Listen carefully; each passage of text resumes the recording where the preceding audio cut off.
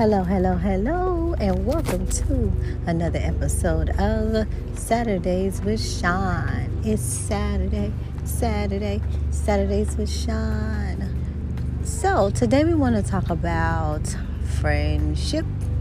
Yes, friendship. There are many types of friendships. There are close friendships, there are distant friendships, there are long-term friendships and short-term friendships. And then sometimes you have those ride or die friendships, those I will always be there for you friendships. Then you have those fair weather friendships. Well, something that I have come to realize is that I have sacrificed my own peace for other people. So I need to start being a better friend to myself. Other people, self-preservation has its place. Self-preservation is when you take care to preserve your peace and to preserve where you feel happy, where you find your happiness. So for that, I am going to have to do things a little bit differently and communicate a little differently. Have you ever been that person that considers how someone else may feel or respond to something, and then you find yourself on the other end where that same person or other people are not considering how you may feel? Isn't that interesting?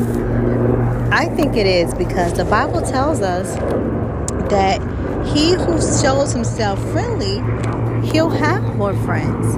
And so I just think what I have come to realize is that reciprocity is very important, and it has its place. It's okay to give, but it's also good to receive as well. Now, I know you all have heard it's better to give than to receive. We have to put that in its proper context, because who wants to keep giving, and till they give out and never receiving anything? That's not right. That's not fair. That will put you into the delinquency, or you may find yourself emotionally bankrupt.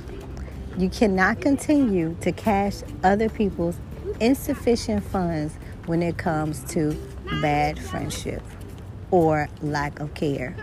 And I'm not really sure. There are a lot of different cases and reasons and situations why people are not good friends, because I have come to realize that some people use a different definition for different things. So my definition of what a friend is different from what other people's definition of friendship is, or what a friend is. And so that's where the two can cause a crash or collide or catastrophe. Because what your expectation is, I may have a different expectation. But if I meet your expectation or exceed your expectation and you don't meet mine, there's a problem. Vice versa. If you meet my expectation or exceed it and then I don't meet yours, there's going to be a problem. Sometimes it seems obvious to us that there are certain things that just should take place, especially as women. Women think that if I show you consideration, then you should show me the same type of consideration. A lot of times, have you ever heard people say, keep that same energy?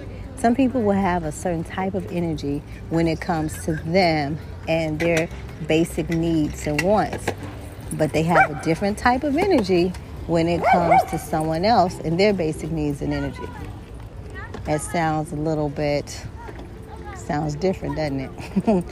I would say it sounds funny, but it's not funny when you're in the thick of it. So how can we change this?